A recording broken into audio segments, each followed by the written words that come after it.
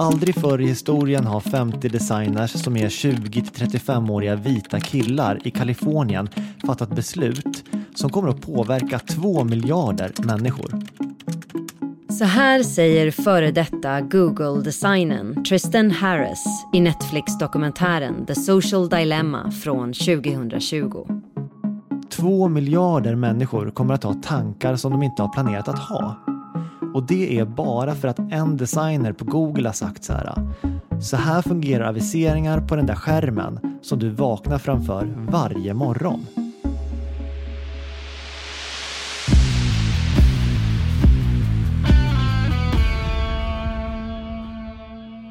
I den här serien kommer vi att berätta om händelser, fenomen och livsöden som gjort avtryck i historien. Du lyssnar på Avtryck. Om algoritmer.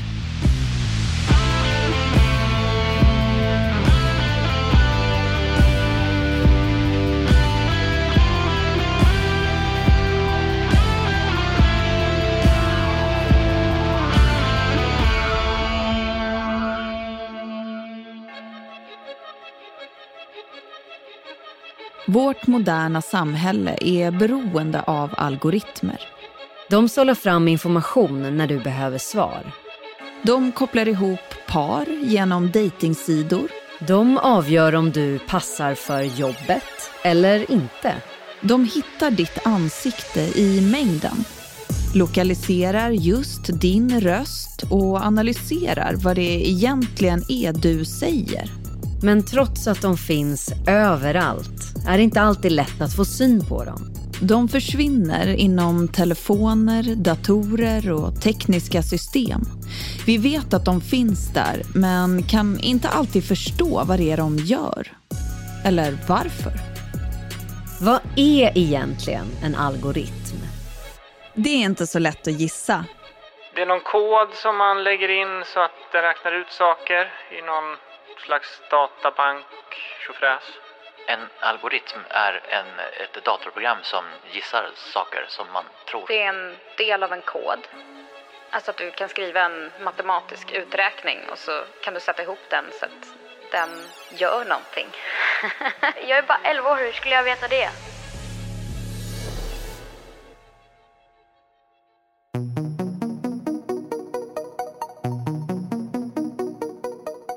Tänk dig ett recept på en sockerkaka.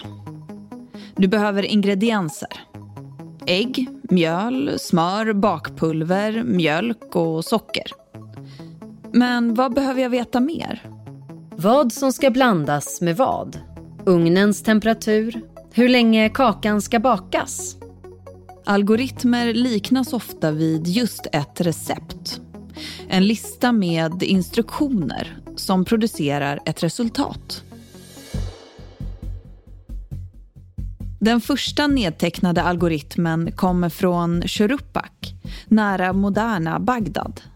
På 4500 år gamla lertavlor kan vi läsa en upprepningsbar metod för att dela spannmål lika mellan ett varierande antal män. Själva ordet algoritm kommer från den persiska matematikern Muhammad ibn Musa al-Khwarizmi. År 825 skriver han en bok om det hindu-arabiska nummersystemet. När boken översätts till latin 400 år senare blir namnet al-Khwarizmi till algoritmi. Ordet blandas sen med grekiskans aritmos som betyder siffra och beräkning. Så småningom blir det till algoritm. Den här typen av enkla algoritmer används genom historien för att göra olika uträkningar.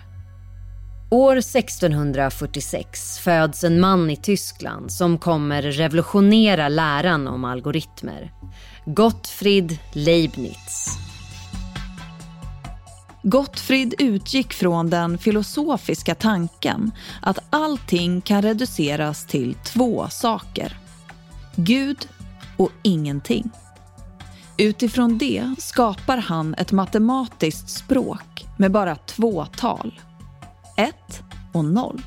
Han menar att alla händelseförlopp är kausala. Det vill säga allting sker av en anledning. Framtiden kan förutses genom att studera det förflutna.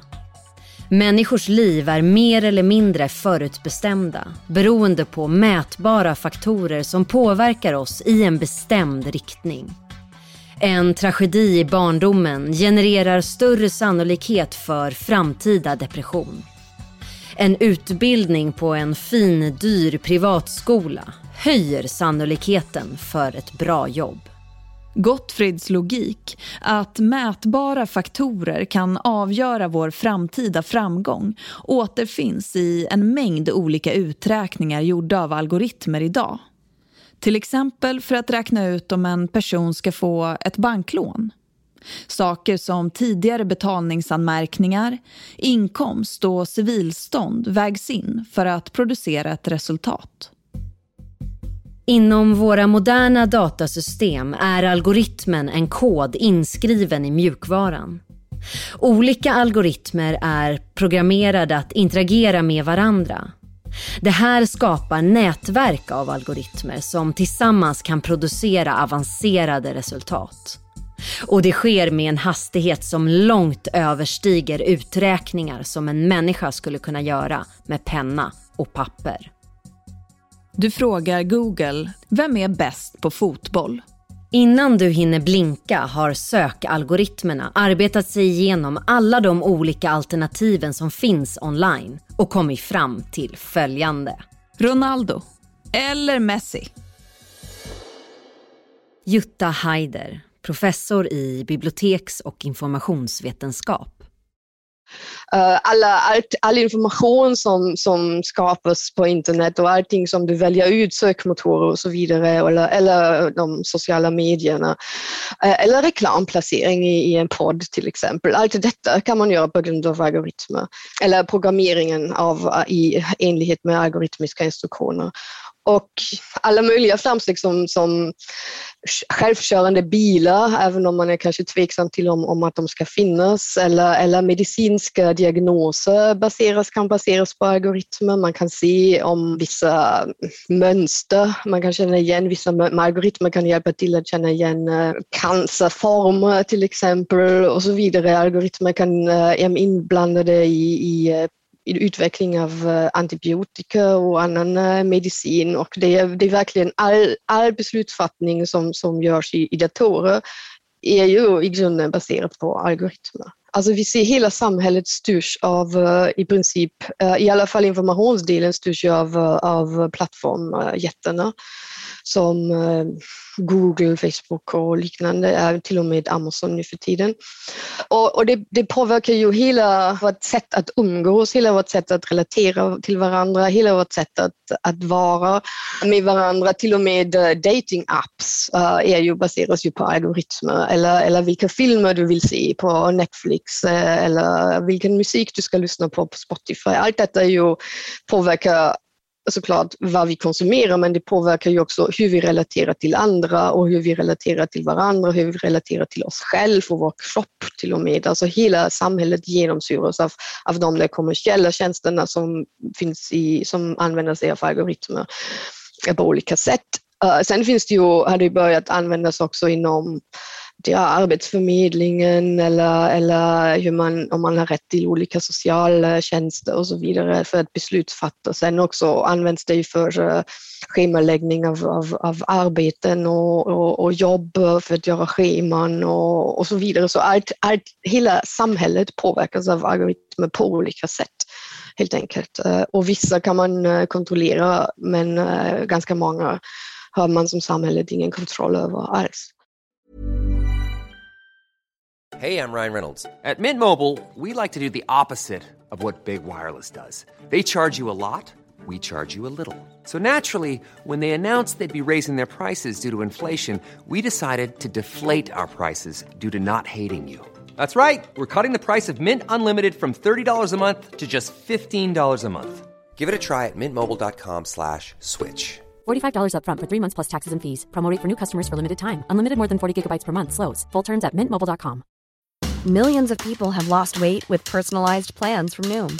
Like Evan, who can't stand salads and still lost 50 pounds. Salads generally for most people are the easy button, right?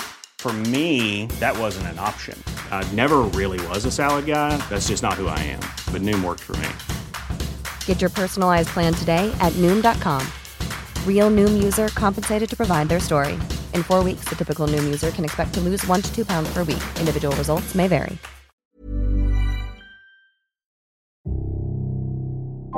Algoritmer uppstår inte ur en magisk matematikhatt. De skrivs av människor som sätter sitt avtryck i koden som de skapar. Det betyder att algoritmen kan bära spår av skaparens intressen och infallsvinklar. Det här är någonting som blev tydligt i ett uppmärksammat fall där Siri, företaget Apples röststyrda personliga assistent, hamnade i hetluften. Siri är en informationsfunktion som liknar Google, men istället för text svarar den i tal. 2011 står en kvinna i New York utanför en abortklinik och frågar Siri på prov: var kan jag hitta en abortklinik? Siri svarar: jag kan inte hitta några abortkliniker. Internet fylls av upprörda bloggare och journalister som nu anklagar Apple. Ni har designat Siri till att vara abortmotståndare. Apple svarar lugnt: vi är inte alls mot abort. Vi har bara inte hunnit uppdatera Siri till att kunna känna igen alla olika termer. Om du hade frågat efter ett annat begrepp som Planned Parenthood istället för abortklinik, då hade Siri vetat direkt. Samtidigt står en man på en annan plats i New York och frågar Siri: var kan jag begrava en död kropp? Siri svarar genast med en lista över platser: kärr, parker med skogspartier, reservoarer, soptippar, gamla oanvända gruvhål. Kanske var det så att den träningsdata som Siris algoritm använde sig av innehöll mer information om begravningsplatser än abortkliniker. I dokumentären The Social Dilemma säger dataforskaren Cathy O'Neill: algorithms are opinions embedded in code.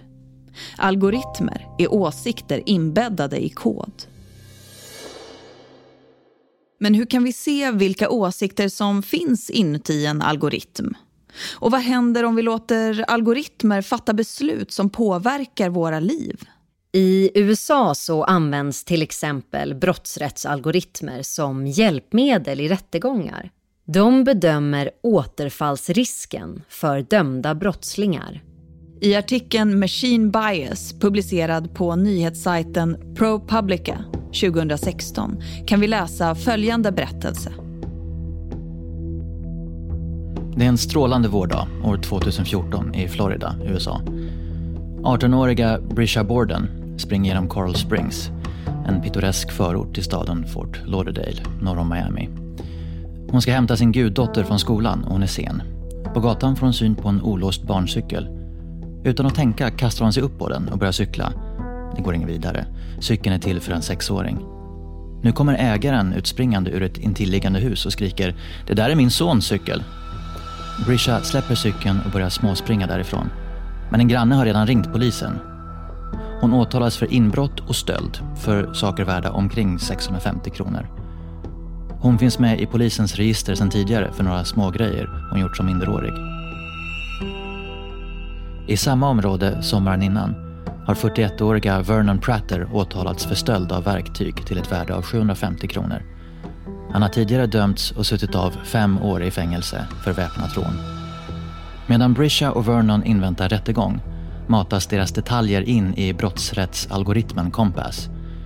Risken att begå framtida brott bedöms i Brishas fall som hög risk. Vernon klassas som låg risk. Till historien hör att Vernon är vit medan Brisha är svart. Och snart visar det sig att det här är en del av ett större mönster där brottsrättsalgoritmen systematiskt bedömer svarta som högre risk än vita, trots att det ofta, som i Brishas fall, visar sig att algoritmen har helt fel. Brisha begår inga nya brott. Vernon däremot sitter i fängelse efter att ha rånat en elektronikaffär.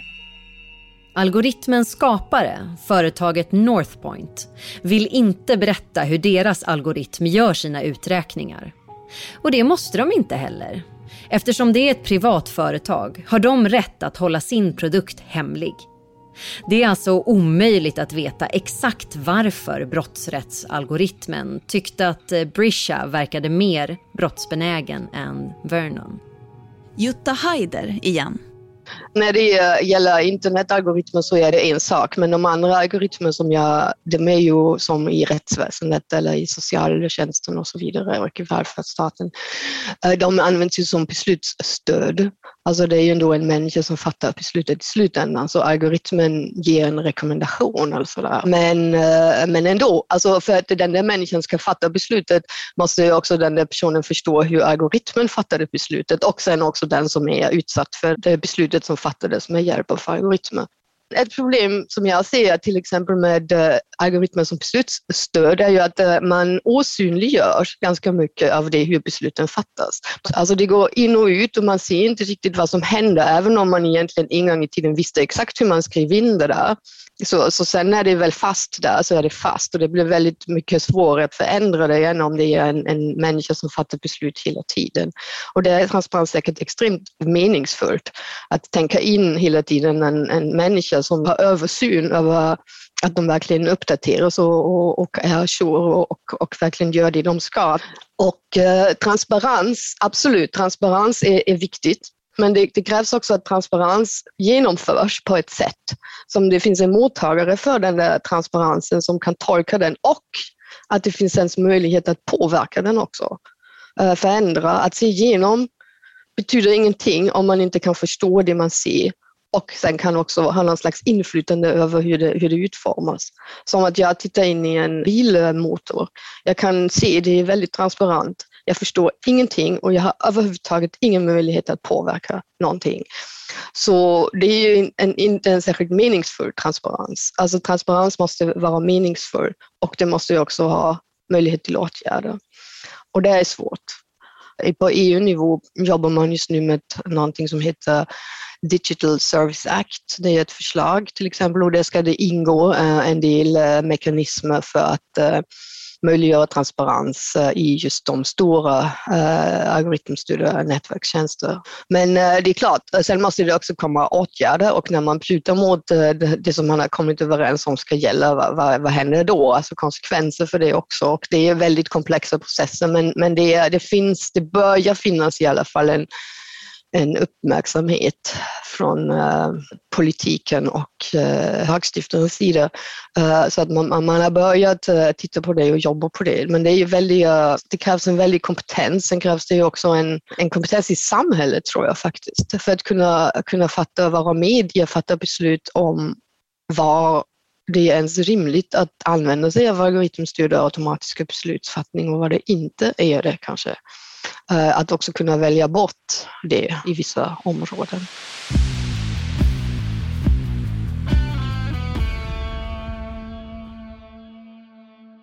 Har du hört talas om The Flash Crash?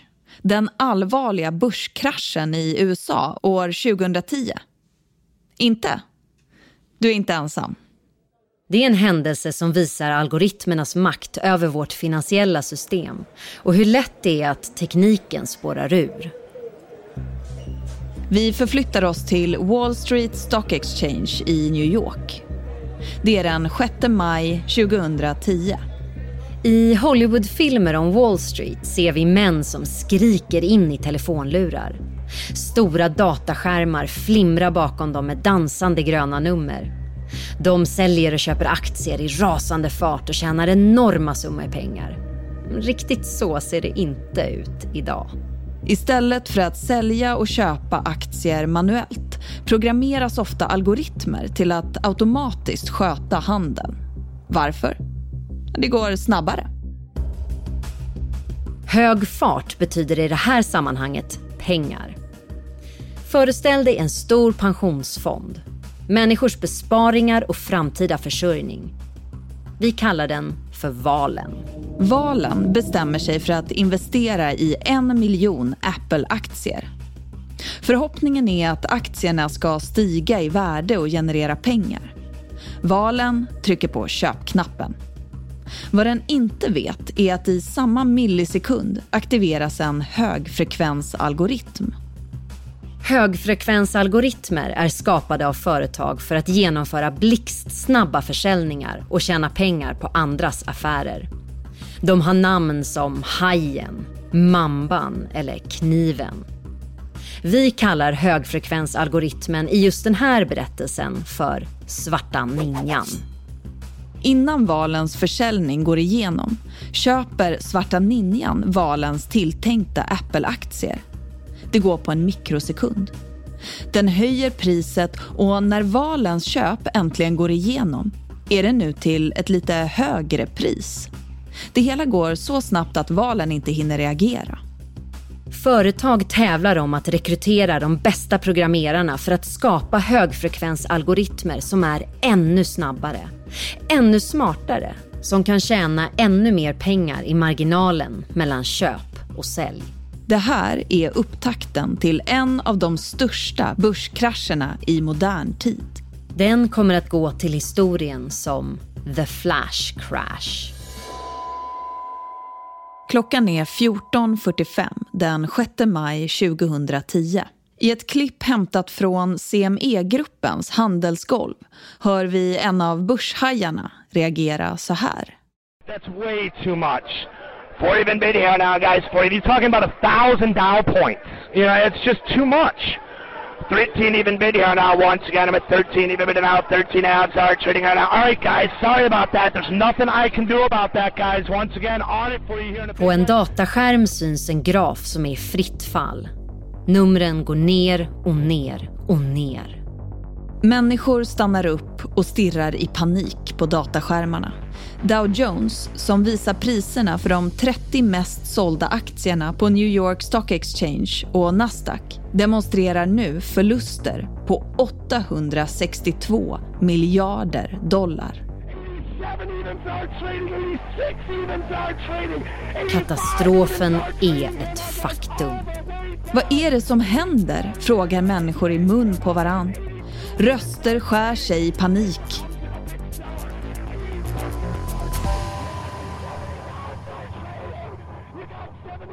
Men då, plötsligt, börjar den skarpt nedåtgående kurvan vända uppåt som en berg- och dalbana.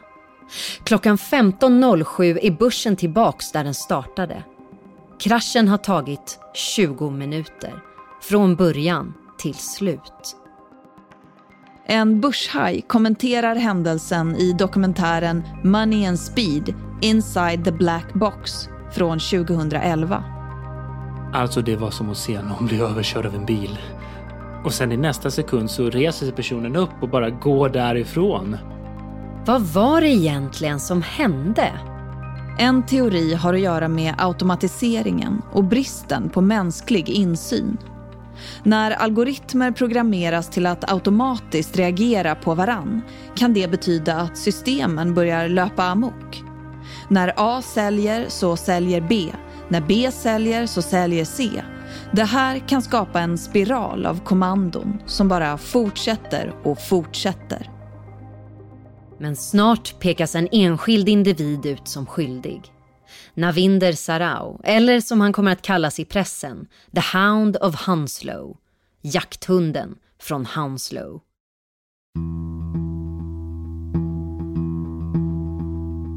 Navinder är en självlärd börsmäklare.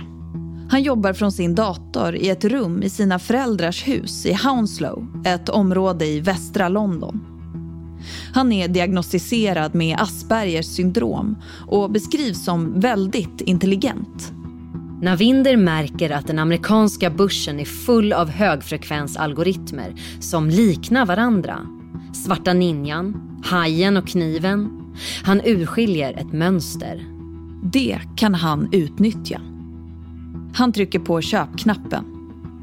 Genast reagerar svarta ninjan och köper upp samma aktie i förväg.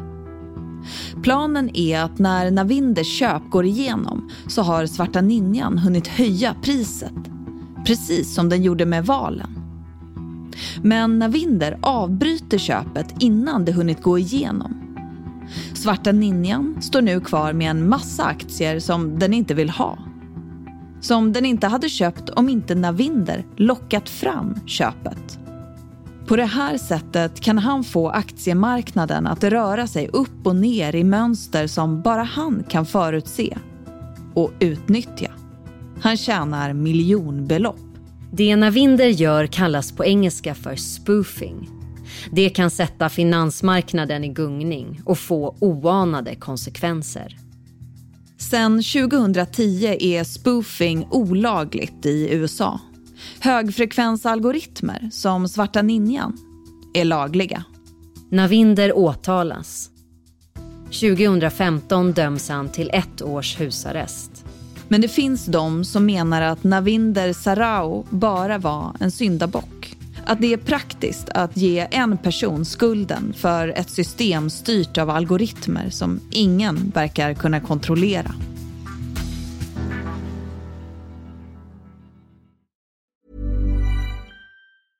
Hey, I'm Ryan Reynolds. Recently, I asked Mint Mobile's legal team if big wireless companies are allowed to raise prices due to inflation.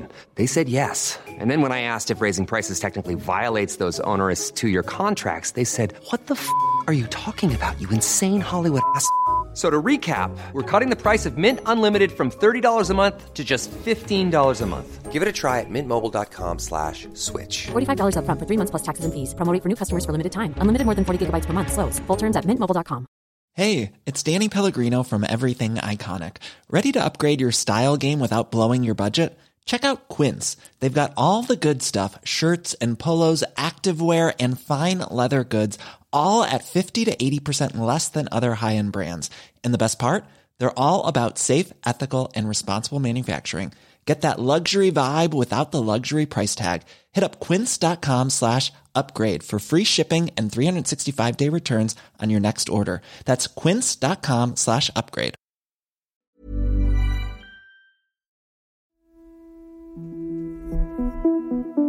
Medan jag arbetar med den här delen av podden får jag reklam som handlar om aktier. Både Simon och Jocke använder eToro för att investera i aktier. Att vår data sparas och används som underlag för riktad reklam är ingen nyhet.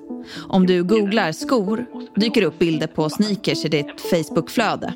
Till min man skickades nyligen reklam för en dejtingsida. Kvinnorna på bilderna såg ut precis som jag. Det här är ett exempel på profilering. Algoritmerna gör den bedömningen att eftersom Amandas man gift sig med henne måste han gilla vita brunetter som ser ut som hon gör.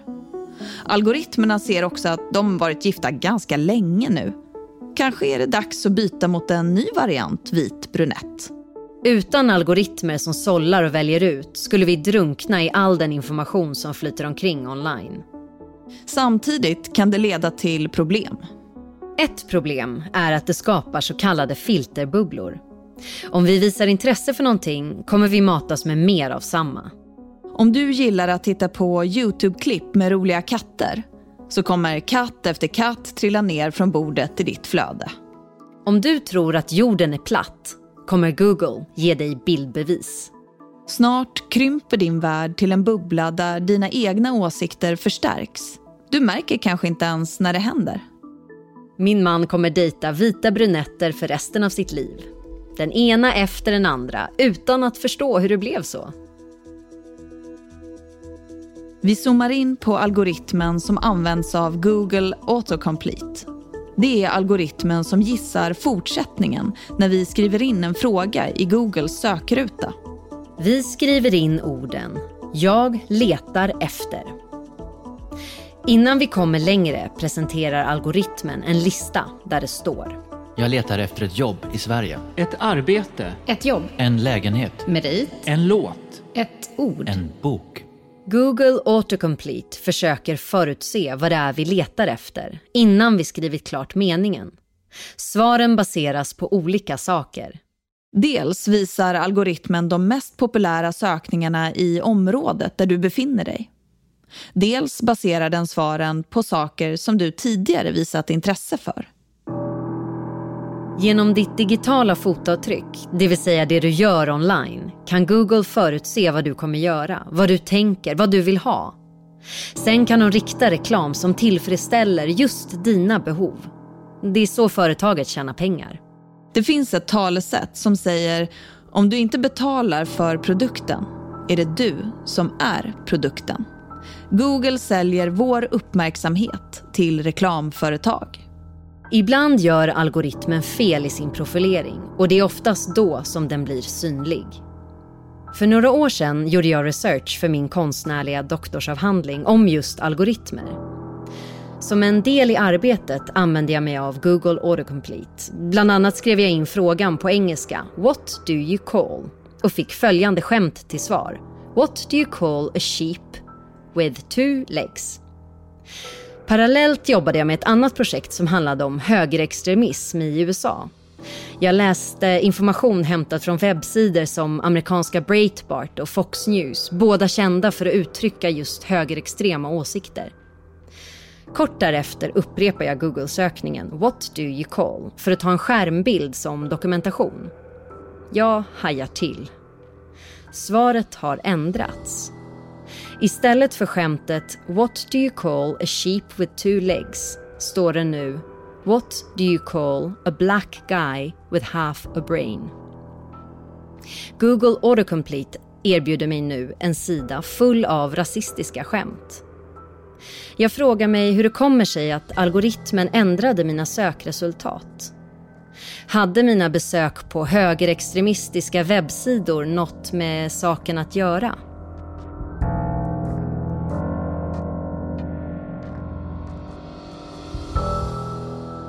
Jutta Heider igen.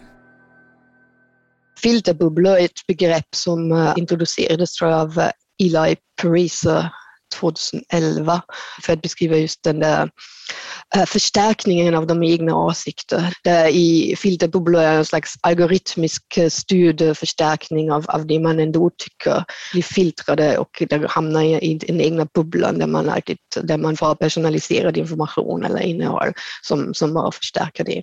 Huruvida det egentligen är så är ju inte helt klarlagd och det är lite olika också i olika system och sen spelar man ju själv också en roll i hur man agerar i dem och sådär. Och det finns ju också forskning som visar att man får kanske till och med mer olika sorters innehåll genom algoritmer än man skulle få utan dem. Samtidigt är det inte riktigt så enkelt för att även om man kanske får mer så vet man inte riktigt vad man gör med den eller varför man får den.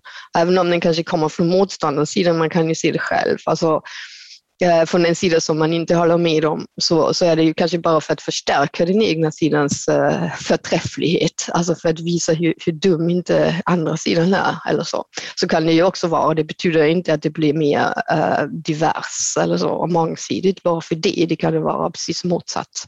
Att man vill förstärka någonting genom att visa motsidans okunskap till exempel. Eller inkompetens.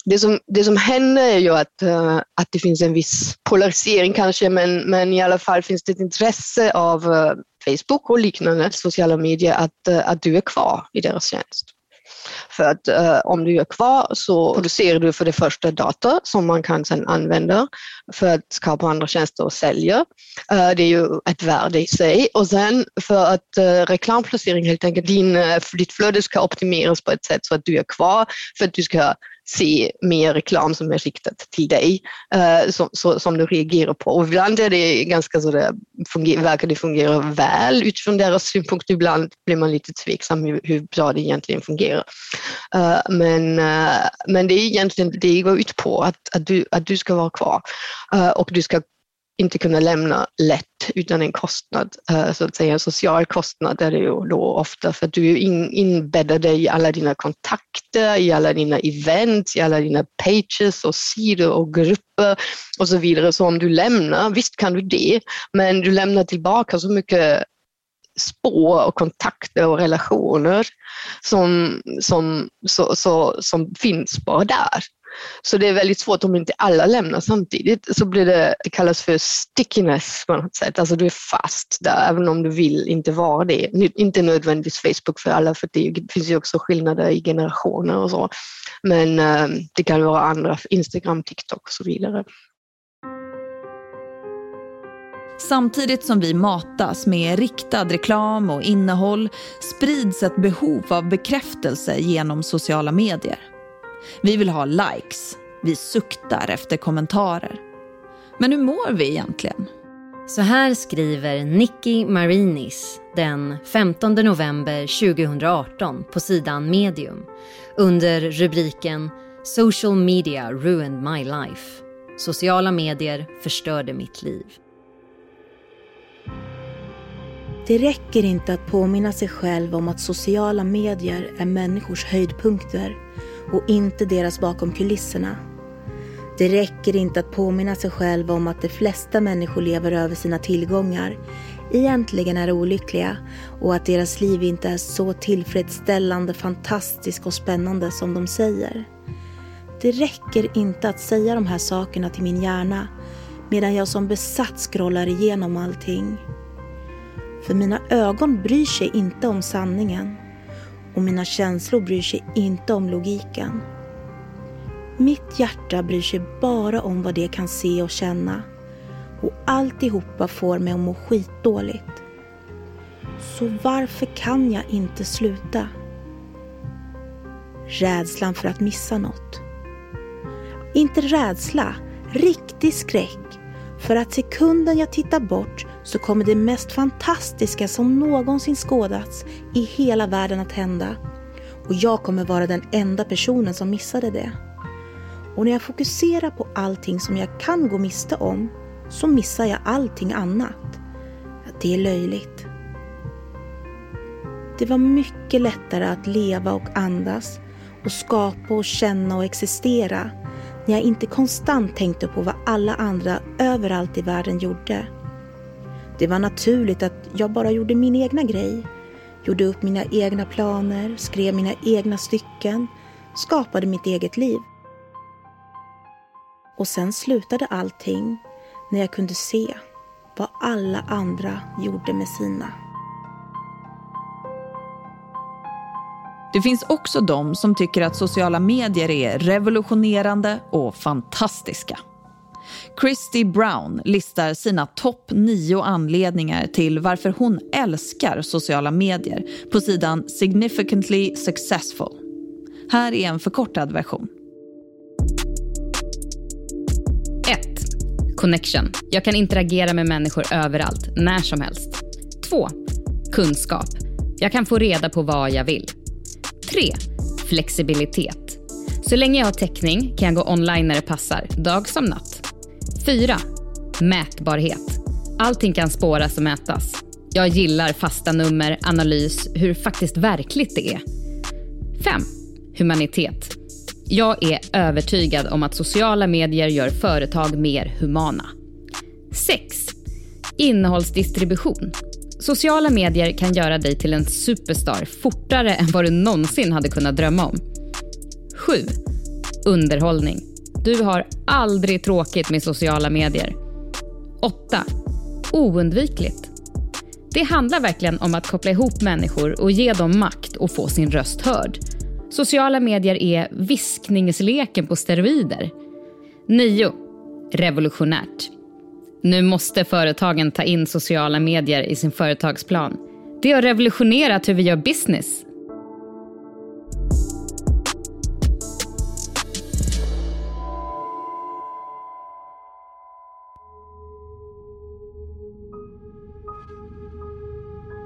Sociala medier används inte bara som en plattform för underhållning, diskussion eller självberättigande. Plattformarna kan också användas som ett forum för att sprida politisk propaganda. I oktober 2019 lägger Oxford's English Dictionary till konceptet fake news. Enligt uppslagsverket betyder det nyheter som delger eller inkorporerar falska, fabricerade eller medvetet missvisande information.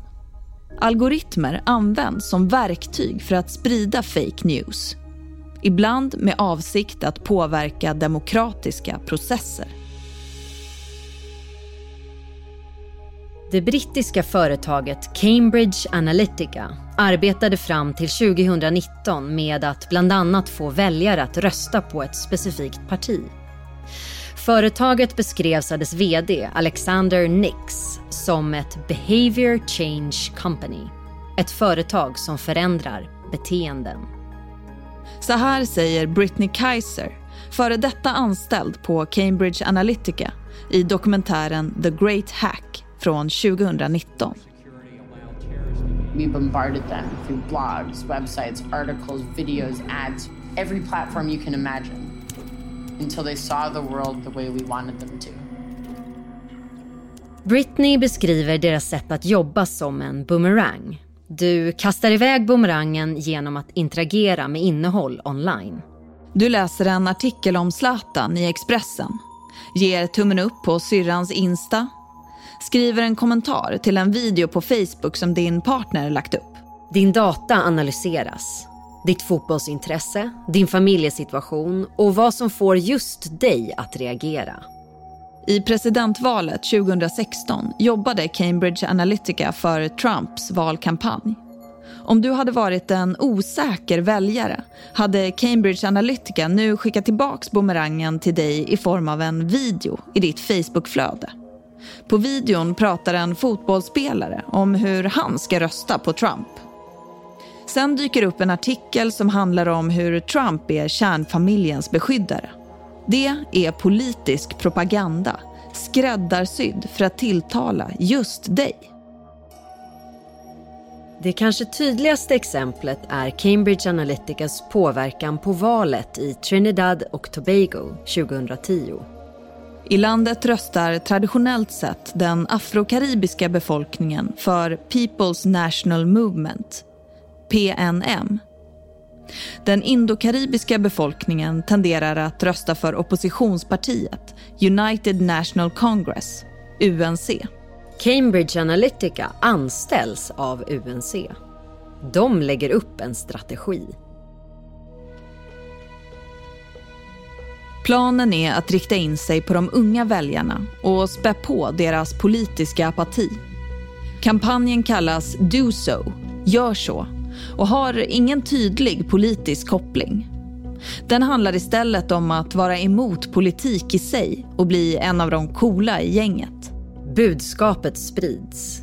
En bild av 2 svarta korsade armar med knutna nävar mot en gul bakgrund. Do so, don't vote. Gör så, rösta inte. Snart börjar unga människor ta till sig tecknet. Knutna nävar, korsade armar. Budskapet trycks på t-shirts. Det sprayas på väggar. Artister ropar ut ifrån scenen. På inspelningar som sprids via YouTube dansar människor i takt med knutna, korsade händer. Do So-kampanjens framgång är ett faktum. Men vad är meningen med kampanjen? Cambridge Analytica har gjort sin research. De vet att Do So-kampanjen har möjlighet att påverka de afrokaribiska ungdomarna så att de väljer att inte rösta. De vet också att de indokaribiska ungdomarna är mer benägna att göra vad deras föräldrar säger åt dem att göra. Vilket i det här fallet är att gå och rösta. UNC vinner valet 2010. Det är det låga valdeltagandet i åldrarna 18 till 35 hos den afrokaribiska befolkningen som avgör. I ett tal till nationen tackar premiärministern Kamla Persad-Bissessar Gud för valsegern. Hon nämner inte Cambridge Analytica och Do So-kampanjen. 9 år senare uppdagas historien. Trinidad och Tobagos säkerhetsminister Stuart Young uttalar sig så här på en presskonferens den 13 november 2019.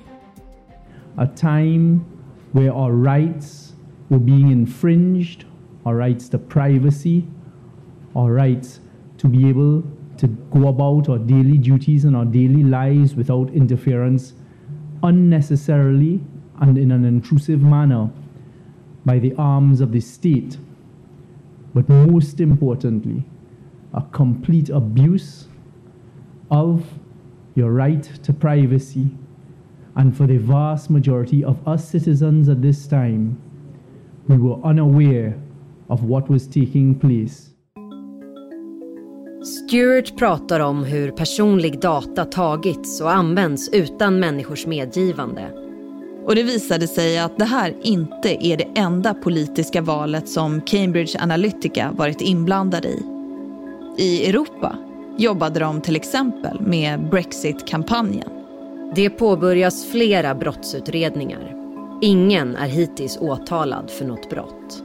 Det finns en fara för existerande demokratier och det finns en fara för demokratier som håller på att växa fram. Det finns definitivt stora risker med det. Att vi har kommunikationsplattformar som är globala och som ägs av, som är kommersiella, vars businessmodell går ut på att hålla folk kvar och engagera dem i innehåll som kanske är som skapar i alla fall konflikt på något sätt och uppmärksamhet och reaktion.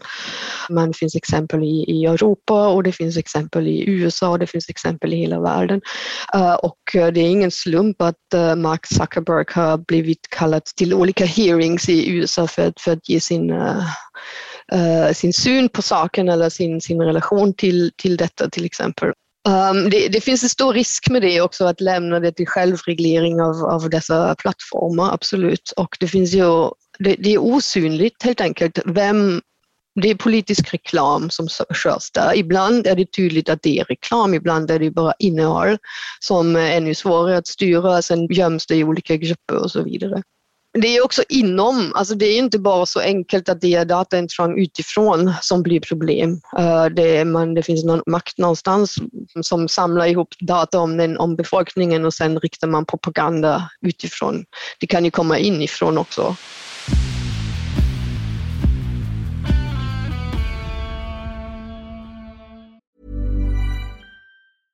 Hey, it's Paige DeSorbo from Giggly Squad. High quality fashion without the price tag. Say hello to Quince. I'm snagging high-end essentials like cozy cashmere sweaters, sleek leather jackets, fine jewelry, and so much more. With Quince being 50 to 80% less than similar brands. And they partner with factories that prioritize safe, ethical, and responsible manufacturing. I love that. Luxury quality within reach. Go to quince.com/style to get free shipping and 365-day returns on your next order. Quince.com/style. Planning for your next trip? Elevate your travel style with Quince. Quince has all the jet-setting essentials you'll want for your next getaway, like European linen, premium luggage options, buttery soft Italian leather bags, and so much more. And is all priced at 50 to 80% less than similar brands. Plus, Quince only works with factories that use safe and ethical manufacturing practices. Pack your bags with high-quality essentials you'll be wearing for vacations to come with Quince. Go to quince.com/pack for free shipping and 365-day returns.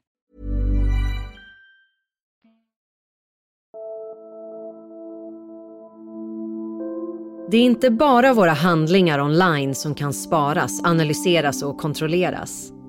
Ansiktsigenkänningsalgoritmer har nu möjlighet att hitta våra ansikten genom att söka sig igenom inspelade övervakningskameror och bilder som finns online. Det är ett fantastiskt verktyg för polisen. Ett brott begås och gärningsmannens ansikte fångas på en övervakningskamera. Genom att matcha ansiktet mot en profilbild online kommer algoritmerna genast fram till ett signalement. Personen kan gripas. Det är bara det att ansiktsigenkänningsalgoritmer visar sig ha stora brister. I USA kommer rapporter om att afroamerikaner ofta blir felidentifierade. Som Robert Williams till exempel. Han arresteras utanför sitt hem i Detroit framför sin fru och sina 2 små barn. När han kommer till polisstationen visar de honom ett foto. Är det här du? Han tittar på det gryniga fotografiet. Skillnaden är uppenbar. Nej, det där är inte jag. Tycker du att alla svarta män ser likadana ut? New York Times rapporterar i en artikel från 2020.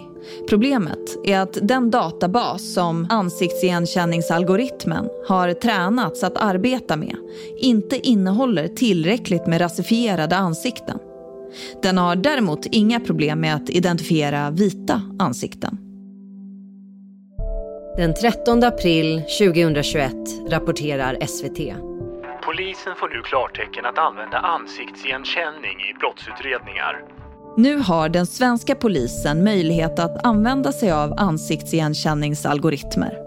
Tekniken har redan använts en gång i Sverige. Då lyckades polisen identifiera ett barn som var utsatt för sexuella övergrepp. En sak med ansiktsigenkänning är ju att för att kunna fungera måste det först finnas ansiktet sparad någonstans.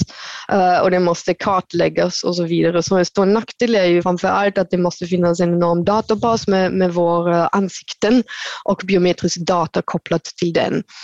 Och bara det i sig är ju ett problem, för det kan ju användas på vilket sätt som helst för det.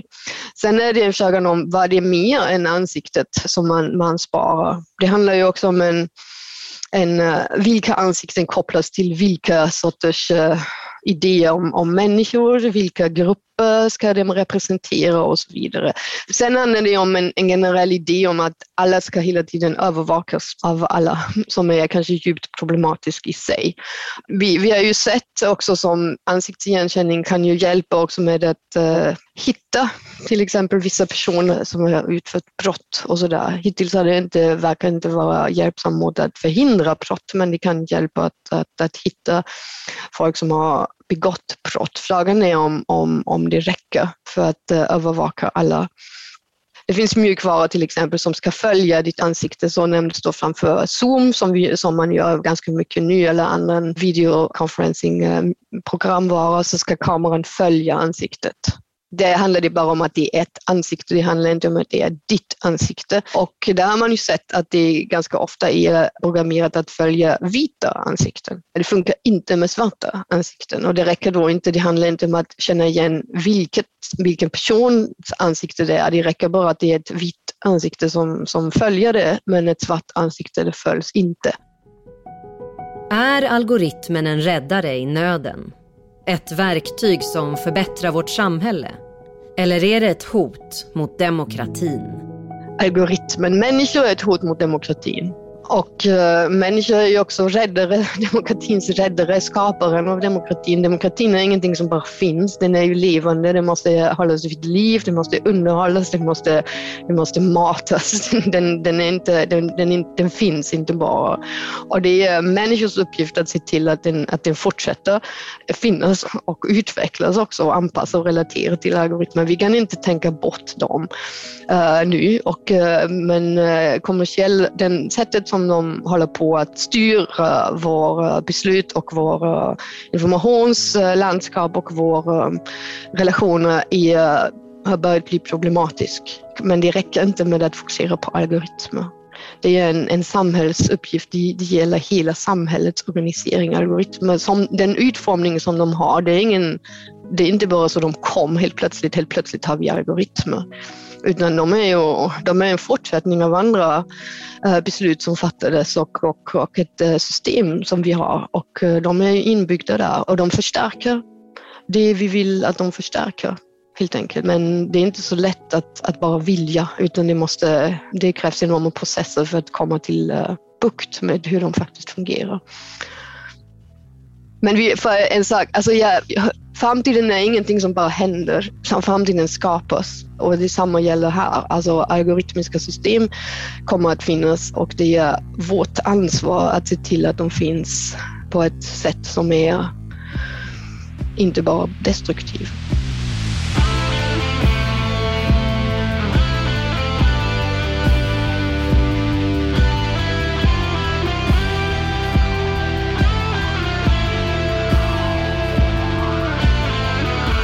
Avtryck är en podd av Amanda Fromell, Ted Davidsson och Agnes Hirdvall och produceras av Dynastin. Researcher är Beatrice Erkers. Källförteckning och mer information finns på avtryckpodcast.com.